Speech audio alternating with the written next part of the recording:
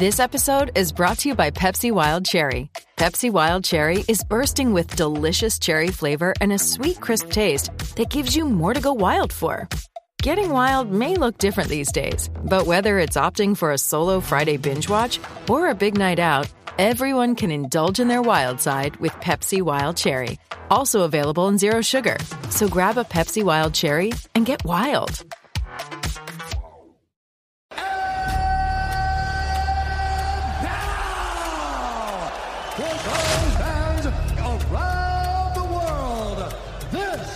The moment you've all been waiting for. Out of Liverpool, England. It was super necessary. God, Eric, my God! Unbelievable.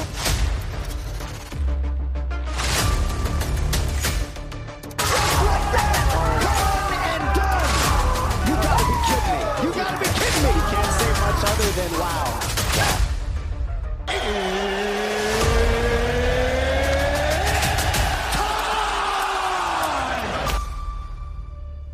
Hello and welcome back to Super Necessary.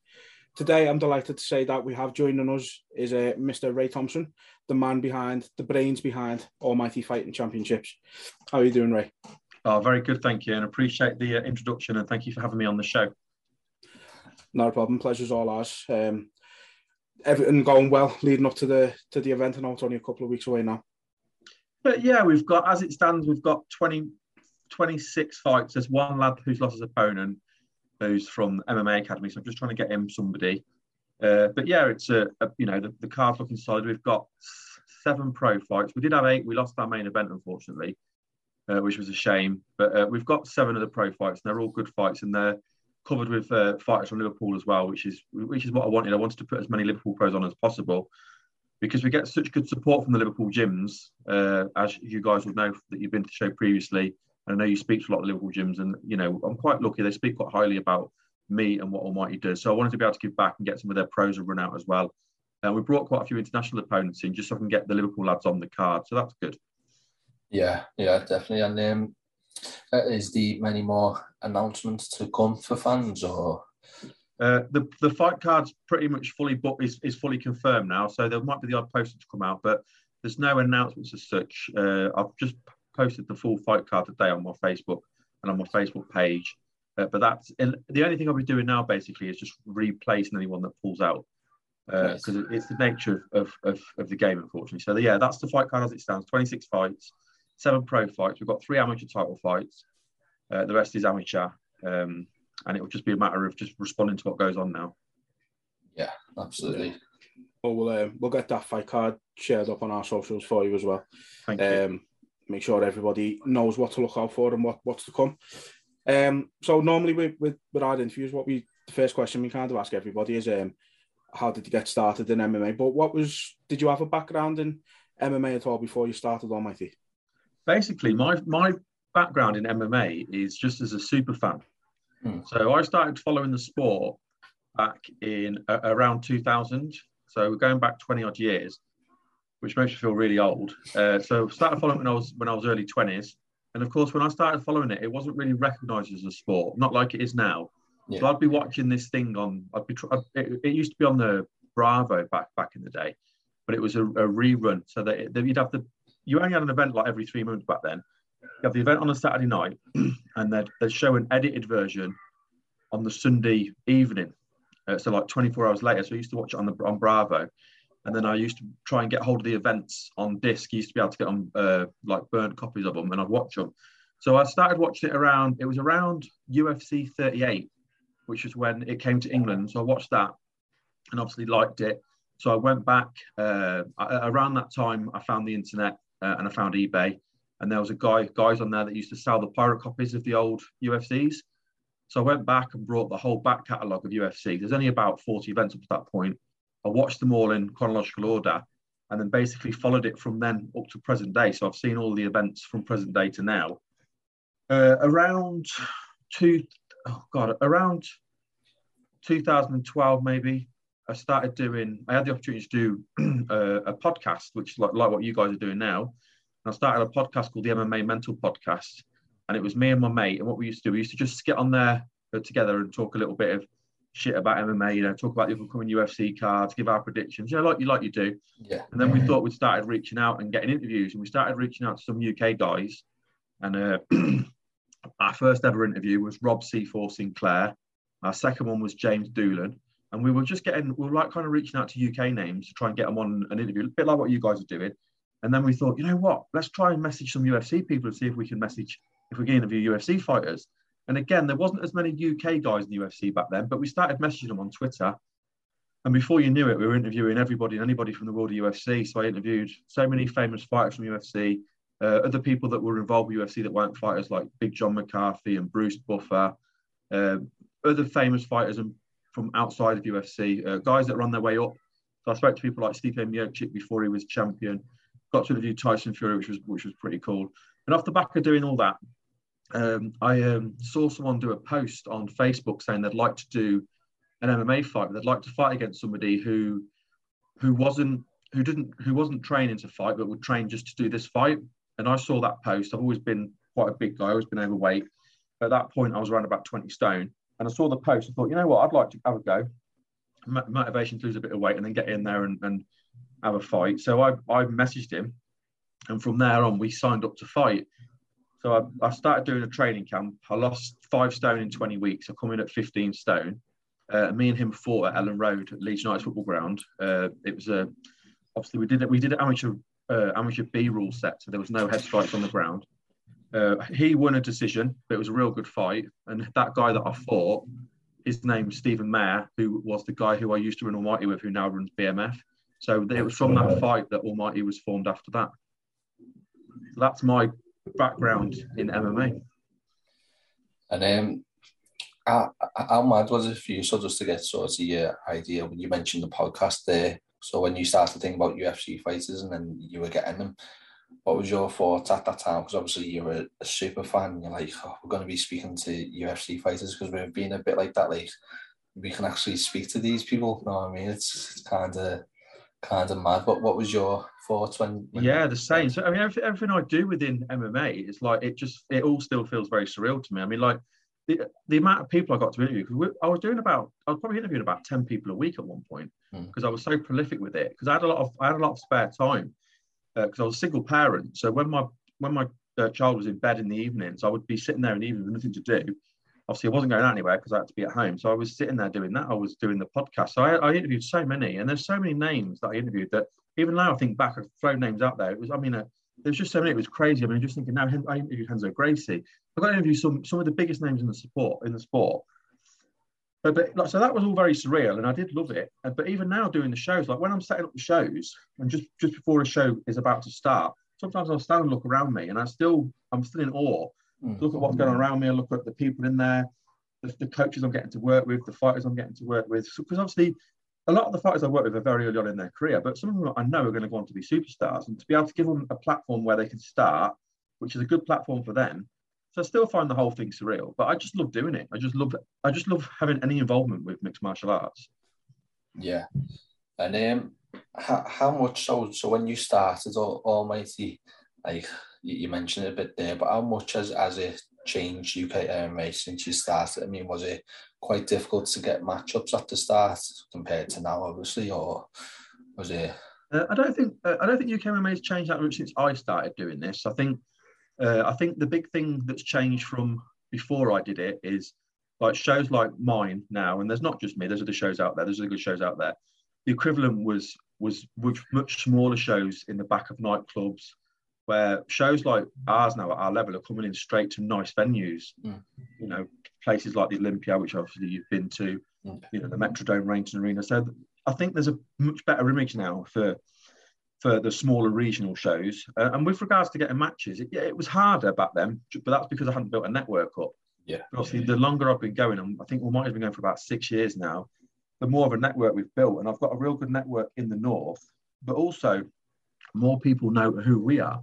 So a lot of time, if I can message someone and mention the show, you know, anywhere in the UK, they already know of the show. They've already heard of the show, and they've already heard, in most cases, good things about the show. So I feel like at the minute we're obviously doing Northwest in Liverpool, we're doing Northeast in Sunderland, we're doing Yorkshire in Barnsley. I feel like I could go to other parts of the country and build up in them as well, because we've already got a reputation for doing things correctly and being good at what we do.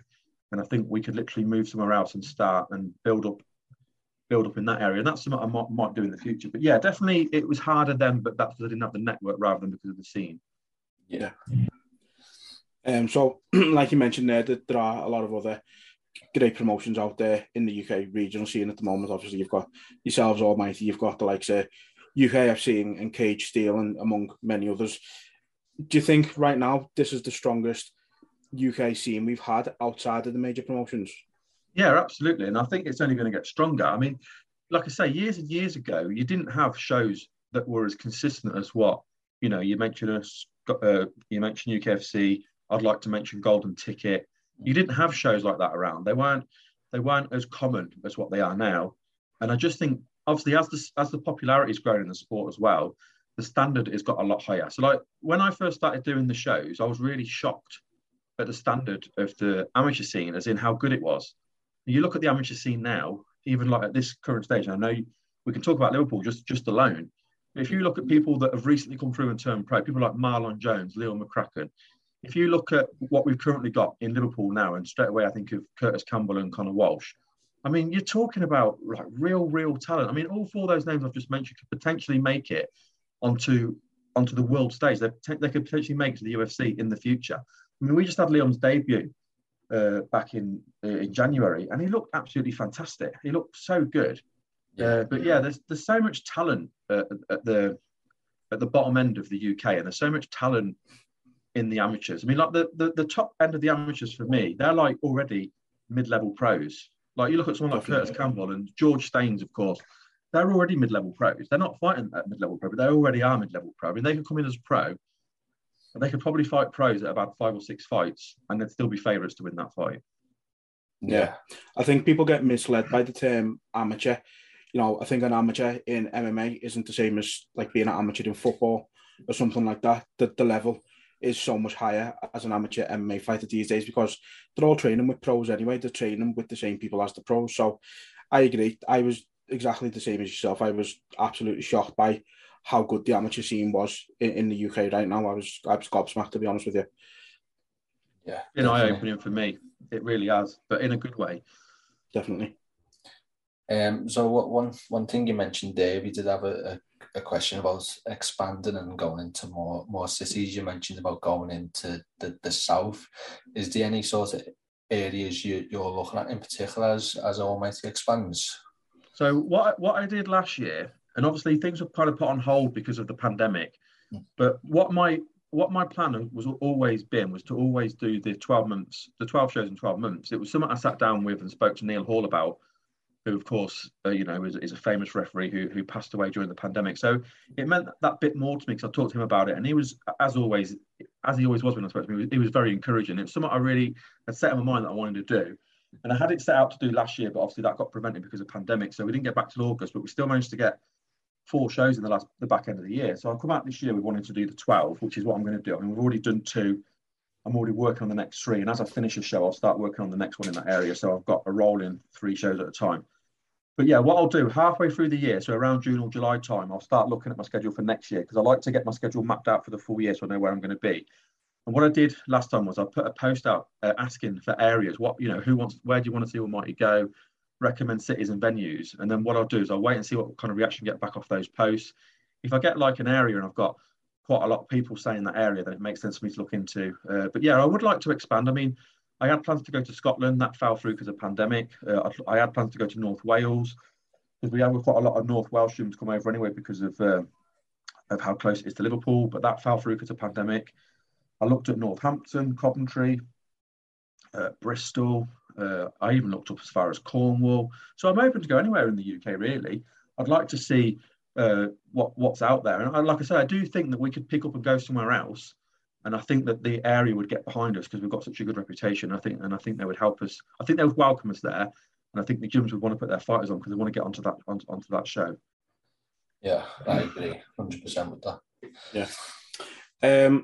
So just talking about sort of other promotions again and how you see the rise of Almighty going. Do you look at a promotion like Cage Warriors and them having such a positive relationship with the UFC? Is that a company you sort of look at and think, this is where I want Almighty to be in the next 2 or 3 years or so, maybe a bit longer? But yeah, I mean, I've got a very clear view of how the pecking order is within MMA within the UK. And for me, the UFC will always be the best no matter what comes about in the world, just because of the history you've got with the UFC. I think the closest we ever had to UFC was Pride Fighting Championship. That was seen as being on a level.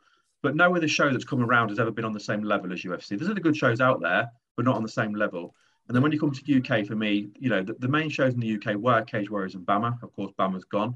So now Cage Warriors, again, is the main one. But again, they've got the history. They've had, I think, something like 100 fighters that have gone on from Cage Warriors to UFC, which is absolutely amazing. So I don't really look at Cage Warriors and look at Almighty and look at as being on the same level as Cage Warriors. That's not somewhere where maybe that will change in the future, but for now, that's not somewhere where I'm aiming for. What I look at is after Cage Warriors, there's a massive pool of shows. There's some real good shows that are doing things right with the way they run, the way that they do the matching and things like that. And I want to be in that bracket of shows. But what I want to do kind of is become the next standout show behind Cage Warriors. And I feel like obviously we got quite a lot of recognition last year for the 4 shows we did. And I feel like we're on track to do that. There is other good shows out there, and there's some real good shows out there. But I feel like we're one of the best, if not the best, of the shows behind Cage Warriors. That's how I see Almighty. Yeah. And you feel like that, like maybe eventually that could be a path. So sort of start on Almighty and then Cage Warriors, and then there's a path there to UFC. Yeah, well. I mean that. Yeah, I mean I'd love to. If that was a way we were going, I don't think that would be a bad thing at all. If people go from Almighty to Cage Warriors, or from Almighty, or even from Almighty to Bellator, because obviously Bellator does the UK and European cards, so they've kind of replaced what BAMMA used to do basically. So that I mean, for me, I'd be quite happy being in that area. I just want to keep doing what we're doing, keep putting on good shows. I get so much positive feedback after each show from people that are there. From the staff that work the show, from the teams involved with the show, and from the people that have brought tickets. So if I can keep doing that and keep doing it right, then I just feel that we're just going to get better and better and better. And I mean, we've gone from doing 75% capacity to doing over 100% now. So that's great for me. That's what I wanted to do. And I just want to keep pushing that forward, really, and put on the best shows that I can. When I match a show, I want the fights to be good. And that's always been the most important thing to me. And then obviously I'll fit everything else around that. It's no good having a great venue, but having shit fights. I want to have the good fights first, and then I can work everything around that. And that's what my priority is. Yeah. So just before we move on, just want to make everyone aware that we will be speaking to a lot of local fighters leading up to this card. You will be on our YouTube, just to make people aware of that. But the next question then is, mention that card. There's a ton of great matchups. But if someone was to say to you, what 3 fights shouldn't I miss? What ones would you point out? I know that's so hard because there's a lot of great matchups on the card. But okay, put me on the spot. So I'm going to go from, which is I'm all right with, by the way. I'm going to go from memory, things that are jumping out to me as we're sitting here now. So I'm going to single out one of the pro fights, and I'm going to single out Marlon Jones and Mitch Dobbins. Marlon's obviously from Aspire. I know you'll obviously know who he is. Mitch Dobbins is from SBG South Shields, which is under head coach Alex Enland, who of course fought Cage Warriors, was contracted to fight UFC, but that didn't come through. But he's well known on the UK scene. So they're 2 big prospects. They've got big amateur records, and they've both jumped in at the deep end. So which is great. And then I've got a strange situation with the lightweight title. So we've got a lightweight title fight and an interim title fight, and the reason we did that was because of the champion being injured and missing his deadline to be cleared, and then so I booked an interim, and then he's basically come back and said I can fight. So we've ended up booking that as well. It's not ideal, but it's done. But the outcome of that, which has been good, is that I've got 2 good fights out of it. So we've got Teddy Stringer versus Tieran Loughran. I mean, Teddy's well known. He's a former UKFC champion. He's one of the representatives for England when they go over and do the Worlds. And he fought against the number 1 ranked amateur in the world with a broken hand and basically put up a real good fight. Everyone was really impressed with him over there. Tiernan fights out at Team Calbon, 6-0, which is a hell of a record. Obviously, he's training with people like Darren Till, Mike Grundy, Tom Aspinall, all three mega stars, it's fair to say. So that's a fight that I'm really excited about. And then you've got Curtis Campbell, probably the most informed amateur in the country. I think it's fair to say. I still think George is number one, but I think Curtis is the most informed in the country. Picked up multiple bouts on multiple shows, including UKFC and FCC. Still hasn't got that AFC bout, which I know is something that he wants, so he's coming for that. And he's fighting Kyle Jones. Kyle was a number one contender for 2 years, but obviously due to pandemic, he's basically sat there waiting for his shot, and he was due it to get this time. He's 5-0. I kind of feel like he's flying under the radar a little bit because he's not as outspoken or as vocal as someone like Curtis and Tiernan, and even Teddy's been quite active. But Kyle's last fight was a big knockout against a guy from a Sheffield Shoot Fighter, which is in a solid gym. So I think that's going to be a really interesting fight. We know what Curtis likes to do. He likes to come in, similar style to George Staines. He shuts you down and he beats you up, and he does it extremely well. But Kyle has got one punch power, which you don't always see. Especially at the not the smaller weight classes, but at a lightweight class, you don't always get the one punch power, and he's got that. So I think if you put me on the spot and going on memory, they're the three fights that are jumping out to me. Yeah, all very intriguing fights, and we will be having Kyle and Kurt on in the near future, so we'll get to speak to them as well. Yeah, very intriguing matchups. Yeah, you done well there. Like you said, a lot of great fights on the card. So to pick three, we asked you to do it because we couldn't pick three ourselves. Yeah. So that's great. So obviously, like you mentioned, the show on the 2nd is coming from the Olympia again. How important is it to have a good relationship with venues such as the Olympia when it comes to like the logistics of the shows? Is that always plain sailing, or is the obstacles you've always got to sort of overcome? It's important to have a good relationship with the venue. Depending on what our relationship is, depending on what obstacles you're going to come up against. I mean, this will be our 4th show now at the Olympia, working with Chris, who, he's great to work with. He's straight down the line. There's no messing around with him. You know where you are. You know where you stand. But if you're fair, he's fair. And I think there's just something special about Liverpool because of the history with the UFC, with the amount of quality gyms in Liverpool. I mean, I've been and done shows in other cities, and we've had good shows in there. What you don't get from those cities is the amount of fighters that are local. Like I can do a show in Barnsley, for example, and the shows in Barnsley are fantastic. But we've got 2 gyms in Barnsley. Where I do a show in Liverpool, obviously Liverpool's a lot bigger than Barnsley because Barnsley is a kind of a smaller bit outside of Sheffield, but Liverpool's a lot bigger than Barnsley. We've got like 6 or 7 gyms from Liverpool. When you get the fighters coming through from there, then you're just guaranteed to get numbers through the door because, if you know somebody who's fighting and you live in Liverpool, you're going to go and watch it because it's local. Where if your friend from Liverpool's fighting 150 miles away, it's a bit harder for you to get to. So that's, so it adds to the atmosphere as well. But yeah, I think with Liverpool, rather than the venue is pretty straightforward to be fair. But what makes Liverpool special in particular is the amount of local gyms that we get on the show. Yeah, definitely a lot of. I think you could probably describe Liverpool as a bit of a fighting city as well. To be fair, I mean, everybody is into some kind of fighting in Liverpool, just as a fan, whether it's MMA or even boxing. The heritage that comes out of Liverpool is amazing. So it's always been a passion, I think, in the city, and that's why you do have so many great gyms here. We're very fortunate to have so many gyms that we can work with, and that helps you put on great shows. Yeah, absolutely. Liverpool's special. There's no doubt. So for you then, what's the most challenging aspect of putting on your shows? Like, I can imagine like people would think it's a easy thing to do, but I'm guessing that's so far from the truth. I mean, would you agree with that? No, I think that the thing that people are always going to get stressed about, I mean, the logistics for each show is the same. So I've literally got a skeleton crew of staff, or a main core of staff basically, and they will work. They'll be opted to work every show, and if they're not available, I'll bring someone in to cover all. But as long as you've got the right staff in the right places, they'll sort out the running for you on the day. So that's all in place. I mean, everyone always says about how well our shows run. that's because of all the organisation before, and then because all my staff know what they've got to do, and I use good staff as well. I use proper staff, so that's that side.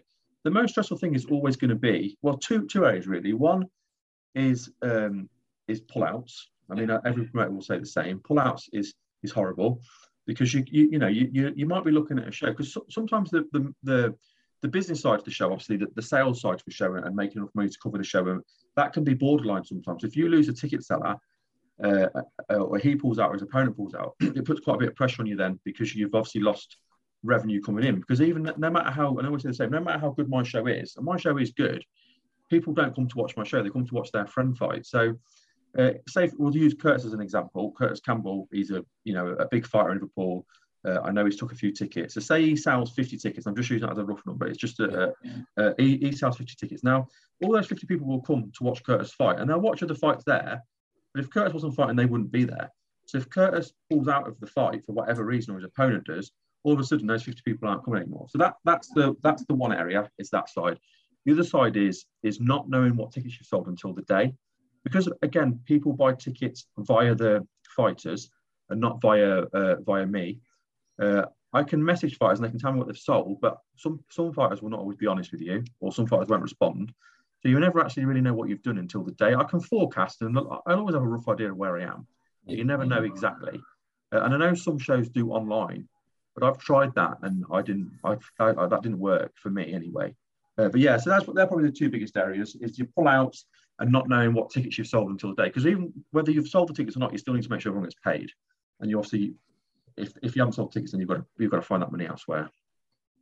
Yeah, definitely. And as you mentioned there, you've got great staff. I know when I've been there, you've got staff working with the fighters to sort out the tickets and their expenses as well. So yeah, you've got I've got all stuff that there. Yeah.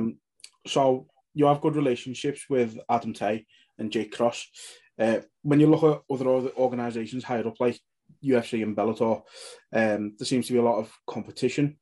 Is it because you all have a similar goal in promoting UK MMA that these relationships flourish, do you think? I think it varies from promoter to promoter, because I've got good relationships with some promoters, but I've had bad run-ins with other promoters. So I think it depends on promoter to promoter.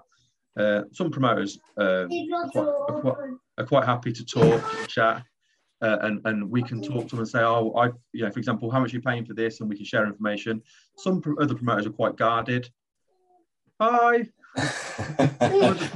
Did you always do this, mate? Yeah, this is a regular occurrence. Yeah. Some of the promoters are quite guarded, so I try and build a relationship with all the promoters, and if you can, I'll speak to them, whatever. But it depends from promoter to promoter. Some are, some aren't. I've had some pretty public fallout with promoters, especially when I went up northeast. I had quite a few fallout with me. But the thing is, if you've got to be really careful, because I'll never ever want to fall out or upset anybody. It's not my intention. But at the same time, you can't be bending over backwards to do everything for everyone else, because when push comes to shove, no one's going to do that for you. And it's a bit harsh sometimes, but sometimes you've got to be a little bit ruthless. And I'm not by nature a ruthless person, but sometimes you've got to be a little bit ruthless and a little bit selfish. Yeah, I mean, we've had sort of experience with other venues and other shows that we've been invited to where it hasn't been as smooth as they've liked. Like, we haven't been able to go down and speak to the fighters or anything like that. And I know Kieran's obviously been at one of the Almighty shows in the past, and we know that isn't an issue with you. So it can be, obviously, like you say, you've got to look out for Almighty's best interests, and you've got to do what's best for the company while also maintaining them relationships. So obviously, I can imagine it's not always going to be as smooth as you'd like it, but I suppose that's just what comes with the gig, I suppose. Yeah, it's part and parcel. I mean, with regards to people coming to the shows to do media, so the way I look at it is, if you've asked me to do media and I've said yes, it would seem silly for me to let you in and then restrict what you can do. And obviously as well, there's nothing really that I'm going to want to, there's nothing really I need to hide on the day. So if I always say, I know Kieran been to the show, so I always say some media want to sit at the side of the cage and watch all the fights and do it from there, that's fine. Some want to do interviews out the back. I don't actually mind which ones you want to do. But I would never say you can't do this or you can't do that, because that just, for me, defeats the object of what you guys are doing. Yeah, and that's not just the way I have with the media outlets as well. It's the same for them. What's the point of me saying yes and then tying your hands? I might as well just say no.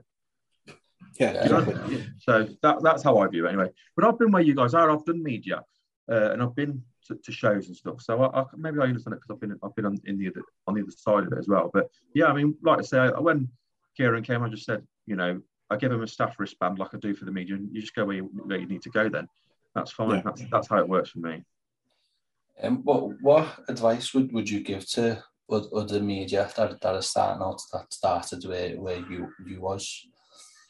I don't really feel I'd be in a position to give advice really, because I seem to do quite a lot in a short space of time, but I don't know if it was just right time, right place, right time. When I was doing my podcast, I don't really remember there being any other podcasts around in the UK. I'm pretty much sure I was probably one of the only people doing it. There weren't many around, and there was certainly no one doing what I was doing to the level I was doing it, with getting the high caliber names in the amount I was getting. I mean, I was very blessed, but I was getting media credentials for UFC as well. So I was cage-side at UFC events as well. So for me, I was living the dream. But I think, again, I just think, obviously MMA is becoming more and more popular, which is what we all want to see. But I was kind of getting in at a time when it was known, but I'm talking pre-Conor McGregor. So people didn't know it like they know it now. I mean, I was actually in Sweden when McGregor made his UFC debut and met him before the fight. I was in the Fighter Hotel. So I was there before it kind of exploded, before he brought on all these extra numbers that he did. I think it's harder now because there's more doing it, if that makes sense. Well, I'm pretty much sure I was the only one doing a podcast back then when I was doing it. I'm going back 10 years now, but I don't know if there's anyone else around doing it. Yeah. No, I think even now the numbers for, like, in the UK anyway, they're not amazing for the people doing podcasts and things like that. I mean, for a while, we thought we were the only ones out of Liverpool doing it. And then we found Mike Owens.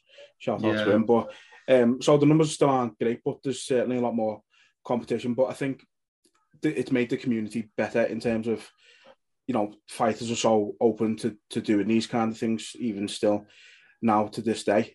Even some of your bigger names are so open to things like this. And I think it's obviously helping, the bigger names is obviously helping us more than it's helping them, but it's still a great experience. Yeah, absolutely. That's the way to look at it. I always kind of did what I could, and then just enjoyed what I was able to do, and not worry about what I didn't. I mean, one of the things I used to do was after each UFC event, I used to use Twitter, and I used to message all the winners off the fight card. So you say there'd be 12 fights, I'd message 12 winners. Now, what I would find is the top end of the card would never reply, but the bottom end of the card, they were replying. So I'd get like 5 or 6 interviews out of that. And I'd just do a show interviewing the 5 winners from UFC from the last weekend. So it was quite relevant still. But I never worried about the ones that didn't get back to me. I just focused on the ones that did and just kind of went with it like that. And that worked quite well. And every now and then you get a surprise. You get a big name that you wouldn't expect to reply, and you got to interview them. So, I mean, I was lucky. I got to interview some brilliant names. There's such a long list of people that I've interviewed. So I was very lucky, really. Yeah. I mean, even going back to the podcast there's even a lot of podcasts that support each other, because, again, I think it comes back to you have got the same passion for promoting the sport that a lot of them do support each other as well. I think that's an important part as well. Yeah, definitely. Well, so the next one we've got then, so I want to speak to you about Emma, the English MMA Association. I know you've become affiliated with them. How important is that for the local scene and promotions in general? And also, how might the scene look in a few years' time when Emma becomes affiliated with more shows? So what Emma are trying to do is they're trying to get MMA recognised as a sport in this country. So what that would help do is it would help with funding for amateur athletes when they go over and fight overseas. Like they do the Worlds and the Euros. So obviously they're looking into the future. They're looking years ahead. But there's still a lot of practices going on in this country for MMA that isn't right. Whether it be not having the right medicals at the team, whether it be not matching correctly, not having the right officials. And there's been some real bad examples of that recently as well. So that's what they're trying to squeeze out. So they've obviously spoke to some shows that they feel are doing things correctly, and I'm one of those shows. I'm not the only one. There is other shows out there as well, and we're all on board with these standards that they want us to set. There's some standards that I'm already doing. There's some that I need to work towards, which I will. Nothing major, but just things that I've never really been asked to do before, which we'd need to do to take to the next stage. But again, nothing major. But if they can, I like what they're trying to do. That's why I've got involved with them. The main guy I've been dealing with is Paul Reed. He's been involved with mixed martial arts forever. Again, and probably know him, he's from Liverpool, but he's a real good guy, and he's all he ever wants to do is to do things correctly. And I know his shows he used to run were brilliant as well. And he was one of the main reasons I came. Well, he was the main reason I came to Liverpool. He's the one that got me into Liverpool when he stopped doing his shows. He put a good word in for me with Chris at Olympia, and he took me on based on Paul's word. So I want to be involved with that because I believe what they're doing is right and is good, and that's kind of where I'm at. But if they can do what they want to do, what it will hopefully do is it will squeeze out these shows that are not doing things correctly, make it a better process for everybody that's involved. Get the gyms, get the good gyms on board, get the good shows on board, get the right officials, the right medical teams, etc. So it's a long game really, because there is so much bad practice in the sport, and because the sport's not sanctioned in any way, you can literally pop up a show and it doesn't matter what you do in effect. You can do whatever you want, and I don't think it's as bad as what it used to be, but there's still things that aren't being done correctly. Yeah, and even if it does take a while, it's a step in the right direction, sort of thing. Yeah, definitely. It's all to do with being recognised as a sport and making sure that because obviously the sport we're involved in is dangerous. So we need to make it as safe as possible. That's what we need to do. We understand the dangers of two people fighting, but at the same time, we need to make sure there's the right officials in the cage to stop the fight when someone's had too many shots, or is unconscious from a choke, or is about to get a joint broke from an arm lock. We need to make sure that if any of that happens, there's the right medics on site to deal with it. And believe it or not, that's not always the case, and that's quite scary, really, especially when you've got.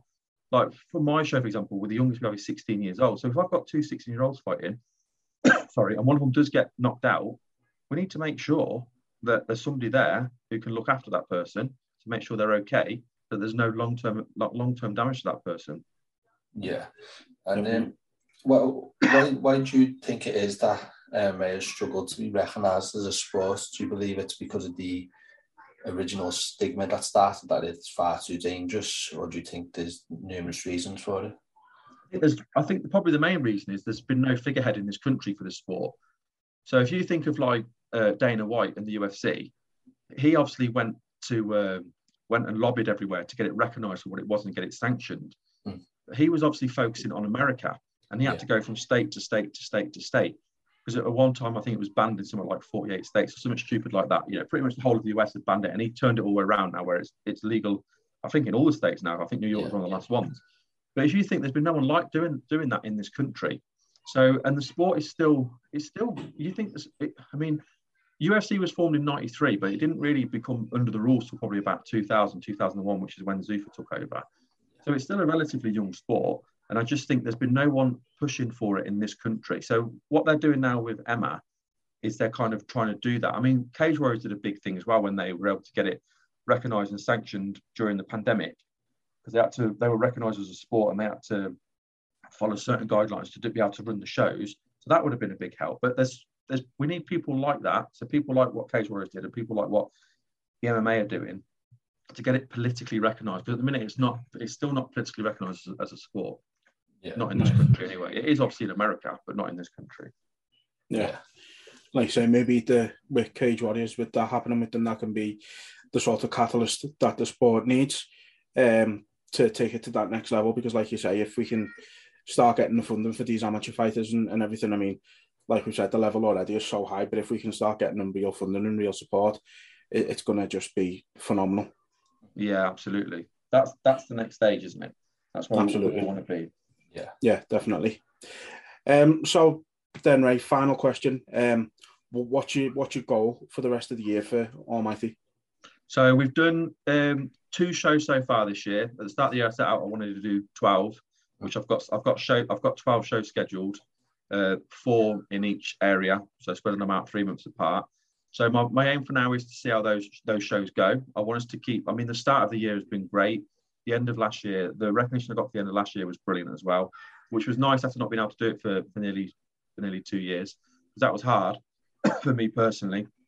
So yeah, I just want us to keep going in the right direction, keep doing what we're doing, and then play this year out, start looking at the next year. But you know, I just want to keep seeing the show grow. I want Almighty to keep growing and growing and growing. And I think if I keep doing what I'm doing, what we're doing now with it, I think it will keep expanding. I mean, the recognition we get after each show from some of the people that I speak to, like people that I've looked up to for a long time, people I've seen compete in the UFC, people I've seen coach in the UFC, and they're saying these things about my show.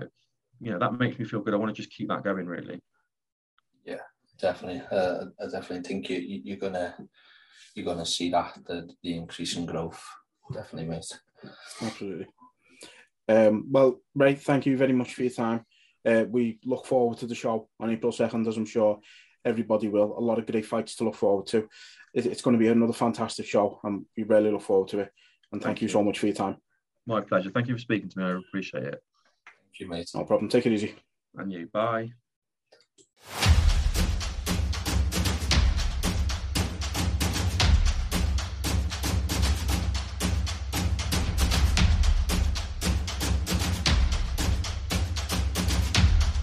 This is the greatest. I love it. They were super necessary.